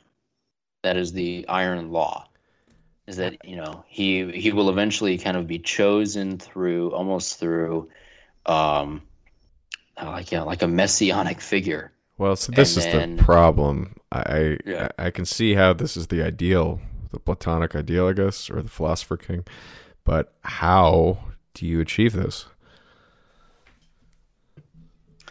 I mean, who on the ship is just going to volunteer this guy who's like in the hold, scrubbing the deck or something as the new leader? I mean, no, but this is not normal. Like, people don't do that. You know what I mean? Well, that's totally true, and I think Plato fully admits that, and that appears to be most of what the preceding books are about, particularly Book 3 in the Republic, is about the subject of education. And a lot of this just goes back to education. It goes back to the academy. Ultimately, most of the Republic goes back to the academy, much as Plato's life. A lot of it mirrors his life. As I said in the beginning, I think the best way to understand the works of Plato is just to understand his life. And everything goes back to the academy at some point. He'll always find his way back there. That is what he's there to do. And the academy to the extent that we know that Plato himself held to this as an idea, as a personal ideal, he wasn't able to see it realized in history, in his time. He wasn't able to see it realized. But I think he identifies the most important thing for our time, and it's the power of myth. For example, Why is it then? I'm talking about the degeneration of the ruling class. Well, why is it, for example, in our time, that they still cling to the old myths? Why has the mask not just completely come off? I mean, liberalism, as much as they have all these pretenses, is imperialistic, intolerant, crushes, dissent, anything, any ideas that don't accord with them, they'll be crushed.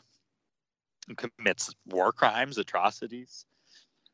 I mean, the biggest war crimes of the 20th century were committed by ostensibly liberal regimes. But they maintain these myths because, in a certain sense, I don't think that they're really in control of them. And I think that's why there's this fear of the poets and the myth makers. I mean, in his time, you're dealing with Homer, essentially. You're dealing with the Greek myths, and if you've never read, I recommend for Greek myths, read Robert Graves' accounts of Greek myths. It's a really good place to go, and they're pretty funny. I mean, everyone knows this who's taken any kind of classical education at all. I mean, you've probably encountered some of it, but it's filled with rape and violence and incest. And Plato saw this as being, a bad moral precedent, but you can't really fight against this because these are things that people have absorbed before education. They're prior things, and in some ways, a lot of it probably emanates from the racial subconscious. At least, and Plato even incorporates Greek mythology into the Republic. The Socrates' descent into Hades and his discussion with Hades is a part of the story, and it's a fundamental part of the wider discussion of philosophy. I think that I said something earlier. Plato is attempting some kind of cohesiveness. Why is he looking at cohesiveness for Greeks? Well, they're living in a post annihilation environment. They're living in the aftermath of the Peloponnesian War, and they're looking for a sense of cohesiveness on the many subjects that animated their lives: philosophy, the theater, politics, exploration, sailing, and their mythology. And the Republic has all of that. It is the most cohesive Greek work in many ways, potentially outside of the Metaphysics by Aristotle. It is one of the most cohesive works, and it is far more comparable to, I think, actually, ironically, more Enlightenment era philosophy, which is deeply cohesive and also very expansive, something like Immanuel Kant or even Nietzsche. Plato is sort of ahead of his time in this way, but he did inculcate these elements, these myths that you couldn't really get rid of in a people, that were important. Yes, and he didn't think they were great things, but he understood. He had the wherewithal to understand this is a fundamental part of what it means to be Greek. Plato was not trying to make Greeks not Greek. Well, we don't know. I'm not sure if we know that. I think that he wanted to educate them, and in the context of the Republic, what we see, and it's a lesson that I think we can very much apply to our situation. You're going to have to, if, for example, a process of total social engineering, which is what's proposed in the Republic, if you're going to design a state from the ground up and completely engineer this, you're going to need total control of the myths. But the myths are probably, from a revolutionary perspective, you're dealing with things that already exist. You're in history, right? And so you're going to have to work on some level with the myths that you're given. And in an American context, this is one of the reasons I do have a very pessimistic view of America, because I don't think that there's a lot to work with as far as what myths, what are the lies, to put it in almost a cynical way, what are the lies that we should be turning to for hope? I mean, freedom, America as some kind of white nationalist country in the founding. Is that something that we should be promoting? I mean, I don't personally. I can't really take responsibility for any of this. I think that maybe it's necessary to have, at the very least, the myth of victory, because you don't want, people who are engaged with reality. It's very depressing, and you do want to maintain hope because it's good for your soul, right? You can't really go through life believing this is the fucking end. This is absolute extinction of your bloodline. I mean, that's not a healthy perspective to have. Yeah, well, it's interesting because the myths of the Greek world were believed to be true. I mean, the Trojan War, we're talking about Homer. Greeks accepted this as factual history. And not only factual history, but in a fundamental part of their life. They were the descendants, they were the descendants of the Greeks who fought in the greatest war of all time. This is how they conceived of it. Those were our fathers who fought in that war. And this, it's hard for the United States and Americans. The closest thing we have to the Homeric epic is the American Revolution and everything that led up to it. That is our Homeric epic. And you do see, to your point, in the modern perverse, ship of a state that is America, the one myth that is allowed to be sort of graffitied on the side of the ship is the myth of the revolution. Now, it's horribly perverted, and it's also both upheld as cause du jour for interventions around the world, but also as proof of America's, sort of violence and hatred and all this sort of thing. It has a dualistic meaning, but that is sort of the Homeric epic for America. And I think to your point as well, you can kind of come down on one of two sides. You can be in the vein of Plato, and you can have a deeper understanding for your own people and understand that this is just who they are. And they believe this. This is a part of our character, and I have to at least accept part of that and try and deal with it somewhat honestly. I think the discussion of Hades is part of that. Or you can have the other side of it, which is the United States, where the elite and the sort of the Platonic figures, I guess the perverse guardians, are.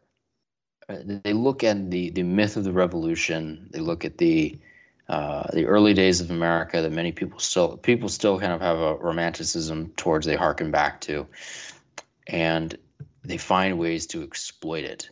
They don't find ways to make it part of something bigger, which could also be perverse, but they don't even try and do that. They immediately find ways to exploit it for their own purposes.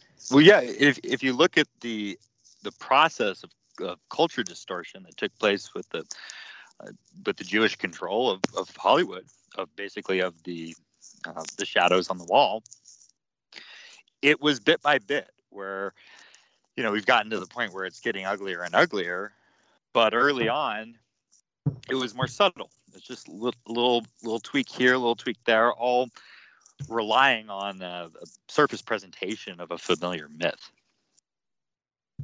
And Plato seemed to be frustrated by the inability to get across education when you're struggling with intransigent belief in some lie that doesn't serve the good, doesn't serve where we want to go. And I can relate to this frustration. I mean, I think one of the most American, Alex Jones said there's like a famous Alex Jones soundbite or whatever, where he says, 1776 will commence again if they try to come for our guns. Yeah, I was on Piers Morgan. Yeah. And that's, I think, like, Alex Jones is a really good example of the American problem. I mean, he embodies it very well. And, you talk to people who may not even be like fans of Alex Jones, but they are a similar sentiment when it comes to their relationship to the system, where the extent of their dissent is always in the trappings of American mythology, which is, relies on ignorance. I mean, it's pretty, as far as peoples go, Americans are very confused people to the extent that there are people at all. And we're coming up against that. And it's, when I hear, we talk about, like, it's kind of a state of the movement, so to speak. I mean, you say, what movement? Well, yeah, exactly. But people talk about, like, one discussion you'll see is one that really, it's like the old, the quote, it's when I hear culture, I reach for my Browning. It's when I hear metapolitics, reach for my Browning. Because it's like, that's a naive place that people seem to want to put their hopes in, that they like this, it's the culture war, right? They're battling over what the myths that people are going to accept and their ideas. And you're not, there's a club and we're not in it, right? And no matter what, you're swimming upstream. I mean, you can't fight them on their terms. And I don't know what it's going to take to wrest these illusions from the American people. I think that ultimately it's what it's going to take is a return to barbarism, which is, if I was going to look in American history for a myth that I think is useful, I think it's that. I think that the ugly American, the white savage, the white Indian, is, I think, really the best we have, where ultimately I think Americans should probably be doubling down on their anti-intellectualism. The irony is that there was actually a return to savagery and barbarism in Greece multiple times. The most stark period is actually often called the Greek Dark Ages, and it's a very murky time after the Bronze Age collapse and the collapse of the Mycenaean Greeks. Who were the Greeks that fought in what was likely the real Trojan War against probably the Hittite Empire. And this was a time in which the Greek world was widely depopulated. The Greek mainland became almost barren, and Greek civilization took a huge turn for the worse. For hundreds of years, the production of art and philosophy and statecraft and technology nearly ceased. The Greeks became a very wild people. They were still Greeks, and there were some changes, but they were different. And the Greek Golden Age that we think of comes after this period. And it is I think, direct consequence of a descent and then ascension from, one golden age to a period of misery only kept alive by the myths of old. This is how the Homeric epics are sort of formulated. The myths of the war, the myths of the Bronze Age, the myths of a golden era with the Mycenae and the conquest of the Aegean and all this sort of thing, and it motivated people for over 1,000 years, well into Plato's time.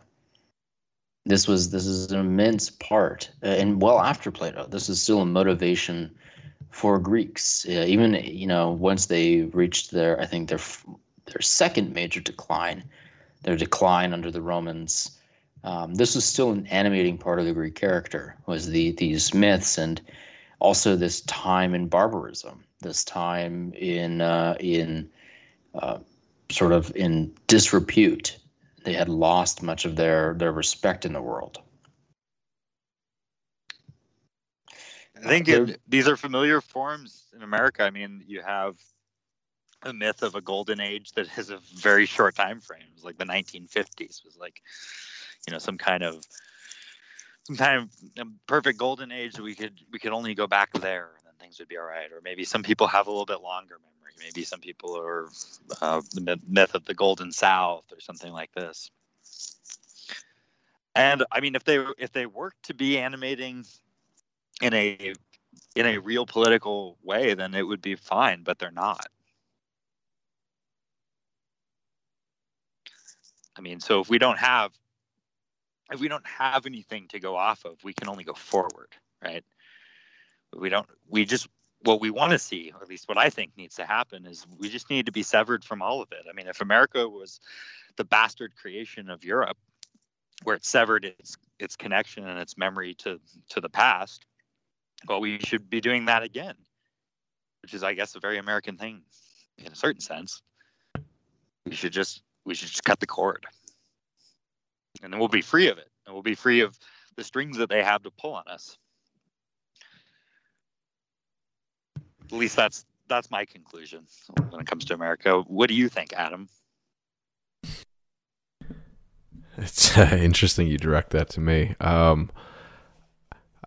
Yeah, well, I guess when we first met, we were having similar discussions about should we patch and repair versus burn down. And my question to the latter was always, well, I am not against anything, but I have to see the end game. And if there is a rebuilding, because I don't want to live in ashes, what does that look like, and how do we achieve that? And I still ask those questions. I am less optimistic on the institutions as they stand than I was when we met. I am also less optimistic on sort of the 180 of that, which is maybe going Amish.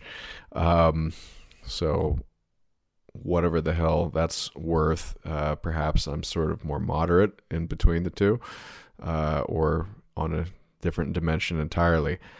Short answer is I don't know what the hell we're supposed to do. All I can tell you is I know that my life is directly correlated with how much effort and work I put into it. And starting from that little circle, I hope to grow and expand outward, but I can't go from the opposite direction, expecting the system to come and help me.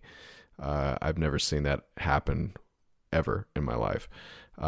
It's really just there to sort of pay lip service to that notion to maybe keep me in line or loyal, but I've pretty much thrown away any hopes of that ever happening. And so my ultimate personality is I start for myself and I work outwards. And if that's a barbarian mindset, perhaps that's what I am. I don't seek to live in a civilization, however, which is composed of roving bands of bandits or people on horseback with no coordination or organization whatsoever, because I think those people are ripe for conquest. That's exactly what happened to the American Indian. So if we do that, we're screwed too. So, you do need to have organization and nationhood at a certain level, but the current nation we find ourselves in is a complete train wreck, and so I don't really want to have much more to do with it. And so if we have to go through a period of breaking it apart, that's fine. But I think the goal eventually is to rebuild into something that more resembles a nation state, and maybe that doesn't work either because of globalism or technocratic elites basically just crushing everything for their own benefit. I don't really know what the hell the answer is, but I think you got to start small, and then you go from there. I think that at this point, most philosophy should definitely be conducted with a hammer. I mean, the only service that I think we can do, and the extent that we can perform a service at all, is to help destroy things. You know, because one positive myth I will put forward is I do believe in the myth of the blood. I believe that from good blood, it can always be reborn again. There's always a possible future as long as the blood is maintained. And that to me is the only priority. I mean, that's where I think we're at. And if we can destroy the things that are holding us back, then that's the best thing that we can do.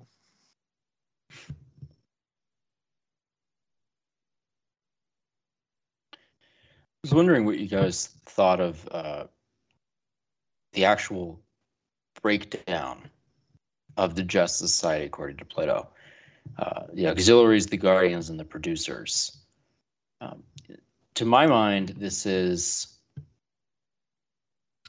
a very interesting, maybe not coincidence, but an inheritor of a broader cultural phenomena. There was a sort of mythologist and anthropologist named Georges Dumézil. I can't remember how to pronounce his name, but he was particularly interested in Indo-European and Proto-Indo-European mythology, anthropology, culture, and he had this postulation on trifunctionalism. And this was his primary contribution to the studies. So, people like J.P. Mallory, who's another figure in this world, who's I think brought that up, and it shows up again and again in the literature. The idea that a particular arrangement of three societal functions is the heart of the Indo-European life, and these are three classes generally, and had a kind of strict social hierarchy. The first function was, of sovereignty. So that was normally rulers, priests, maybe the magical, or maybe more of the legal and formalistic. The second one was always going to be the warriors. And this normally manifested almost strictly in just those who make war or those who are involved in the making of war in some way. And one of the beliefs is that strength is more necessarily the primary virtue of this warrior class, rather than their potential intellect. The intellect is a far greater virtue to the rulers. And the third, societal kind of functionary were the generators or the producers. And this was pretty much everyone else, the farmers, the laborers, and so forth. Anyone who does any kind of physical activity. And they can range anywhere from wealthy to extremely poor, owning very little to owning quite a lot. There's a much wider range of distribution amongst these kinds of people. So it's interesting that Plato sort of divines his just society into what ends up being this sort of almost Platonic form that it's descended from in the old culture of the steppe. I think Dumézil, he particularly noticed it a lot in not only Norse mythology but Norse societies, and it was a large part of the Norse mythology. Do you guys think that both this you see it pop up? I mean, this is like you see it in Hesiod. You see it the tripartite or the quadripartite. I don't know how you say that division, and then you have the successive degeneration of the ages or whatever. The golden age on down, the golden age being the one that is accorded to the class that it would be the high class, the priest class, and then followed by the warrior class and the merchant class and then the slave class. I think it's a good way to conceptualize, and I think it rings true to some kind of racial memory. I think that's probably true. I don't think that anyone's ever going to be able to reinvent the wheel here. I think that we should be looking further back, and we should be looking to the things that express our nature. And if you find things that look familiar in ancient history and they resonate, I think that's a good thing. I think that there's a connection to be established there. But a lot of it does get kind of, I guess, mystical. If you read like Evola or something like that, a little bit mystical, yes. Anyways, in lieu of a conclusion, I just wanted to have kind of an informal chat here, and much of Plato actually leaves you with very little conclusion as to what actually to think. So maybe we can, in the spirit of that, probably end it with very little conclusion. But we're still going to be around. We're going to make content, and I guess what I wanted to, main question I wanted to ask around is, why post? Why make content? I mean, what are your guys' motivations to participate in making any kind of content to begin with? To try to answer questions that have been answered extremely unsatisfactorily by the system is basically why I started doing this to begin with. So you're a question asker. I'm hopefully an answerer of questions as well, but given our 5 years of no leadership in the country, I don't know if we're successful quite yet.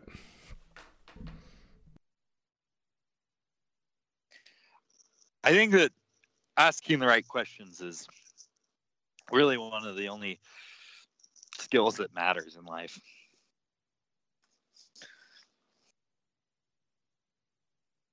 I mean, and I do think that there's such a thing as dumb questions, but you kind of got to get those out of the way so that you can ask the better questions. I think we've managed to answer exactly 0 questions when it comes to things like what is justice, what is the good, what is truth, because I don't think that these are questions we're capable of answering.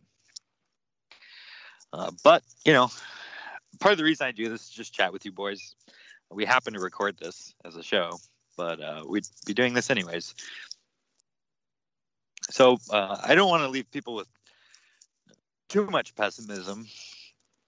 I do think that studying philosophy is good for you. I mean, if you find value in it, you should do it. It's good to, try to exercise your brain muscles like anything else, and just, pursue what is good for you in your life. And if that means, pursuit of philosophy or pursuit of knowledge, then that's what you should do. But I don't know. What did you boys have to say about this in conclusion? Well, I think I gave my 3 cents. Hans, what do you got?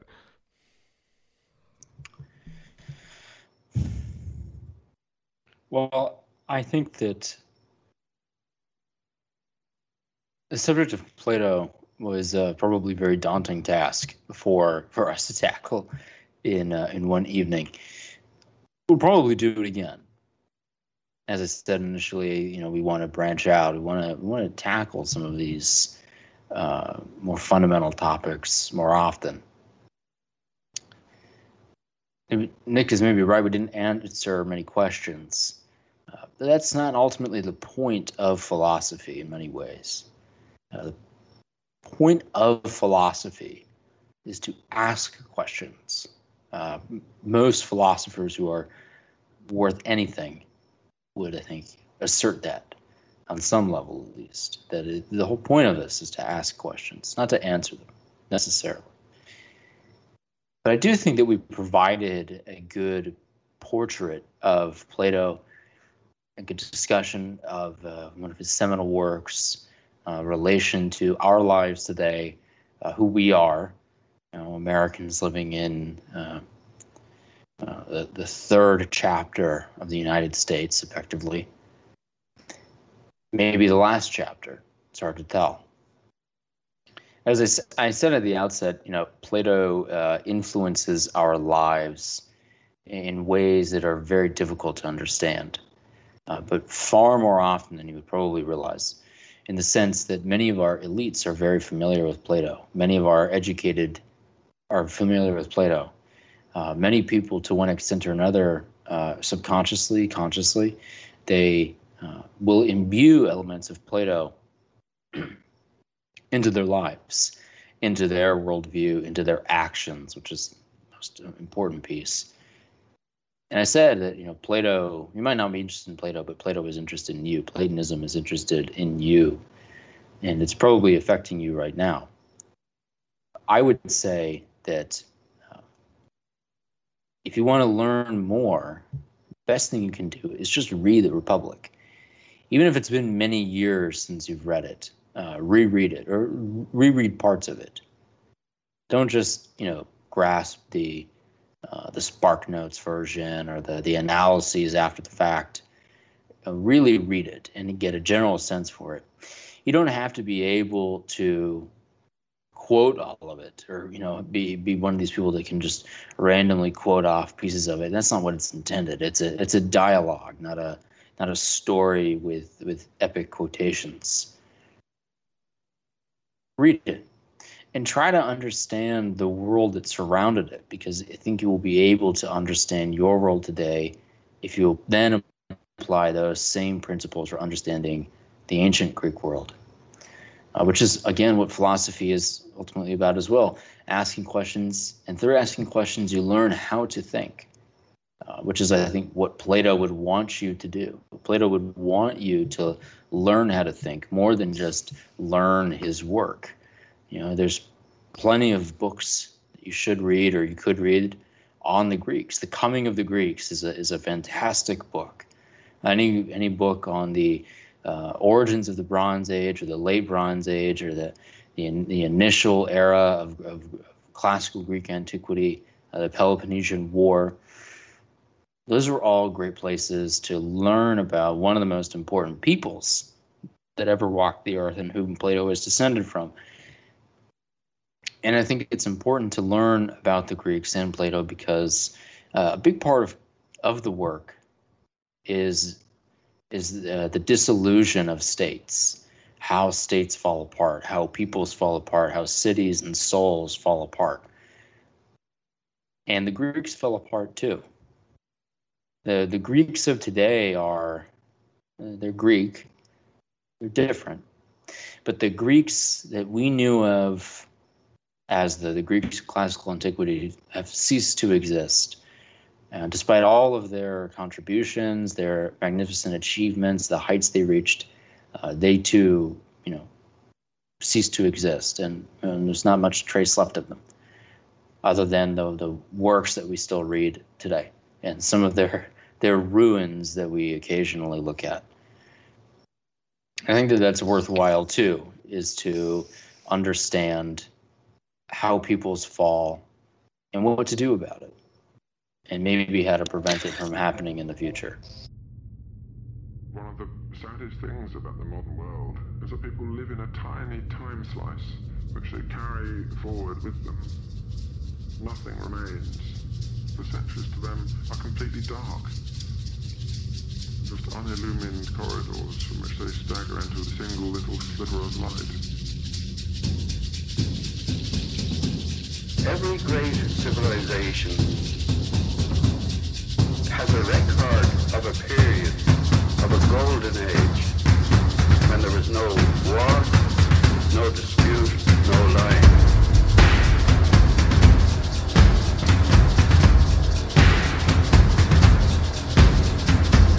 It's not by shunning darkness that you'll know light. No holy fields of wood alive, of stone alive. And up in the rooms of your barren house, you're reassembling language to keep realities out.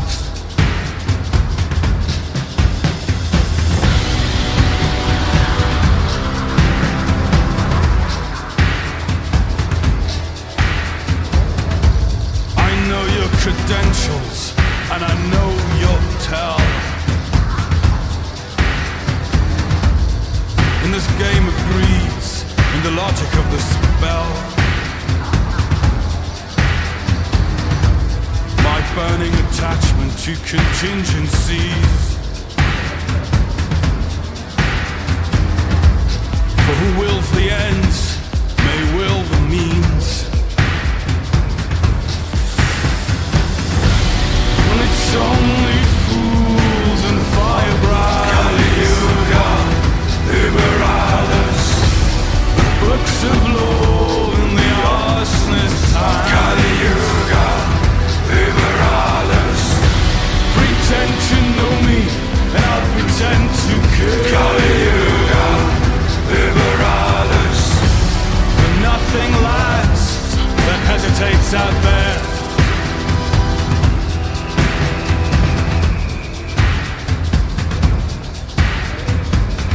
Time to collect the stones and what our gods left behind.